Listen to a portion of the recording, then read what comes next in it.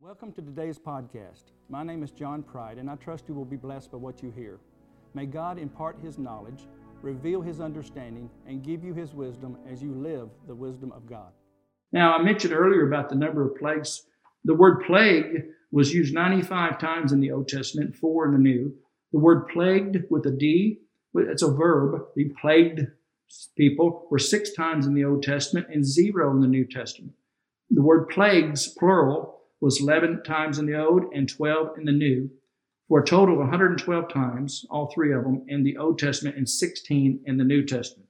And a total, like I mentioned earlier, 128 times in the Bible total.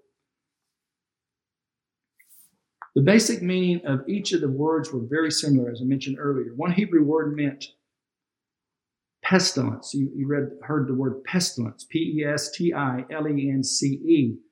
And this word pestilence is a deadly or virulent, V-I-R-U-L-E-N-T, virulent epidemic disease. Now, the word virulent means highly infective or deadly.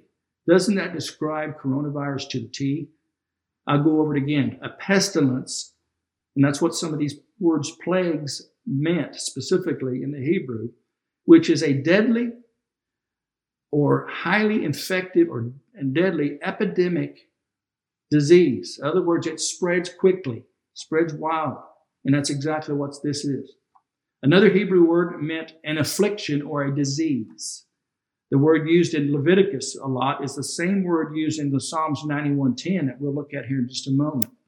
Neither shall any plague come near your dwelling, in Psalms 91:10. And another Hebrew word meant plague, which is an epidemic disease that causes high mortality. It describes what we're going through. High mortality or high number of deaths. The definition of plague, this is the definition of plague itself, an infectious epidemic disease, any widespread affliction, that is disease, calamity, which is a grievous affliction, adversity, or misery, or evil, especially as a direct punishment by God. The definition of plague, that was in the Webster's Dictionary. God has much to say about plagues. They occurred numerous times in the history of the Bible. Now, I've got one example. There was, like say, 128 different uses of where the word appeared in the Bible, 126.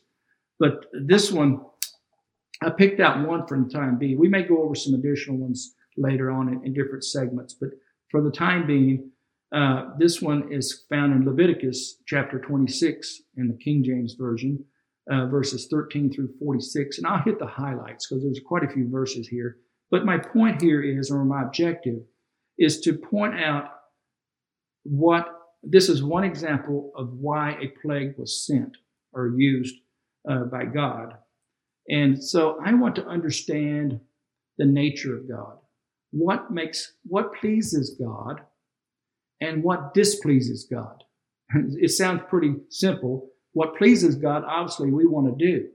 But what displeases God, we want to not do.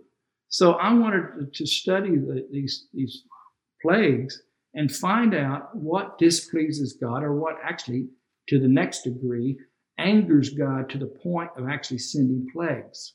And so, in other words, we can draw some conclusion as far as the plague that was sent on today.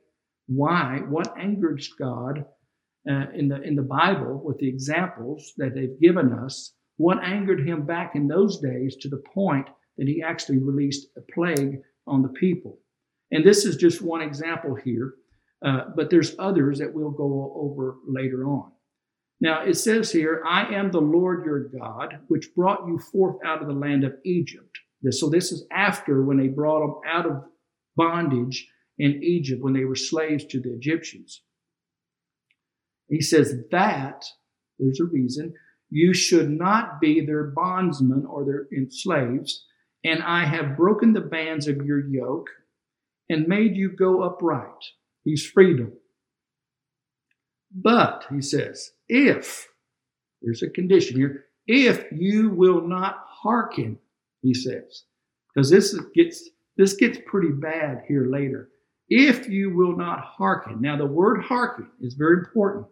It's mentioned numerous times through this passage. The word hearken in the Hebrew means to not only hear, because when you say hearken, you're thinking, hearken, I'm listening. No, that's the first step in hearken. The word hearken here means not only to hear, but most importantly, to obey. It's a two-step. You hear and obey. So the obedience part of it is the most important part, because a lot of us hear, but we have to choose to obey. We have to follow up on it. So he says, but if you will not hearken, in other words, if you will not listen and obey his commands, he says, unto me, God, and will not do all these commandments. You actually have to perform them, do the commandments.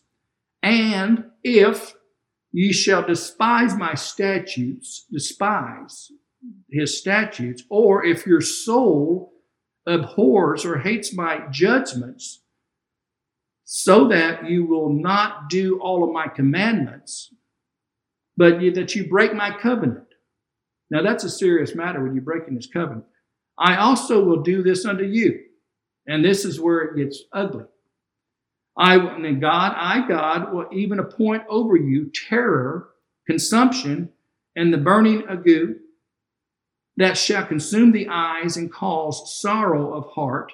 And you shall sow your seed in vain, for your enemies shall eat it. And I will set my face against you, and you shall be slain before your enemies. They that hate you shall reign over you, and you shall flee when done pursueth you. And if you will not yet, he's going to give them another chance. If you will not yet, after all that, if you're still not hearkening, which means listening, hearing, and obeying his commandments unto God, he says, unto me, if you will not, then I, God, will punish you 7 times more for your sins. It gets 7 times worse. That's how important it is to God, that we keep his commandments, we keep his judgments, we do not despise his statutes, we hearken. That's the most important part. Listen, hear, and obey his commandments. Then I will punish you 7 times more than your sins, and I will break the pride of your power, and I will make your heaven as iron, and your earth as brass, and your strength shall be spent in vain, for your land shall not yield her increase, neither shall the trees of the land yield their fruits. And if you walk contrary unto me. Now, the word contrary here means hostile encounter, and it's used numerous times through this passage. The word contrary. He says, if you do not, if you have hostile encounter towards God, God will have hostile encounter towards you, and you don't want that. And if you walk contrary unto me, and will not, there again, and will not hearken unto me, I, God, will bring 7 times more plagues upon you to your sins. I, God, will also send wild beasts among you, which shall rob you of your children and destroy your cattle and make you few in number, and your highways shall be desolate. And if you will not be reformed by me, by these things, in other words, if that's not enough, but will walk contrary unto me, there again, if you still have a hostile attitude or a hostile encounter towards God, then will I also walk contrary to you. And you do not want God walking contrary to you. He will be hostile encounter, and that would be not good, to say the least. And will punish you yet 7 times for your sins. And I, God, will bring a sword upon you that shall avenge the quarrel of my covenant. And when you are gathered together within your cities, I, God, will send the pestilence. He says God will send the pestilence. Now, remember, pestilence is a deadly and highly infectious epidemic disease or a destroying plague. But he says, I, God, will send the pestilence among you, and you shall be delivered into the hand of the enemy. And when I have broken the staff of your bread, 10 women shall bake your bread, and so on and so forth. And if you will not, for after all of this, hearken unto me, but still walking contrary unto me, then I, God, will walk contrary unto you also in fury. The word fury means anger, wrath, and furious. In other words, extremely angry.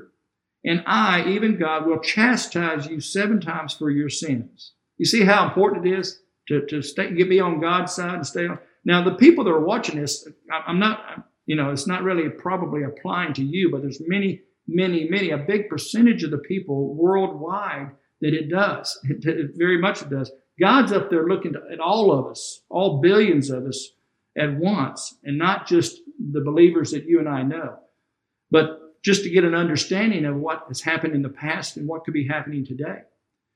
But the good news is we have the protection of God, as we've talked about in Psalms 91 earlier.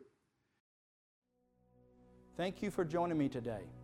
I pray that wisdom will be in every decision you make, and that God's goodness and blessing will be released into your life.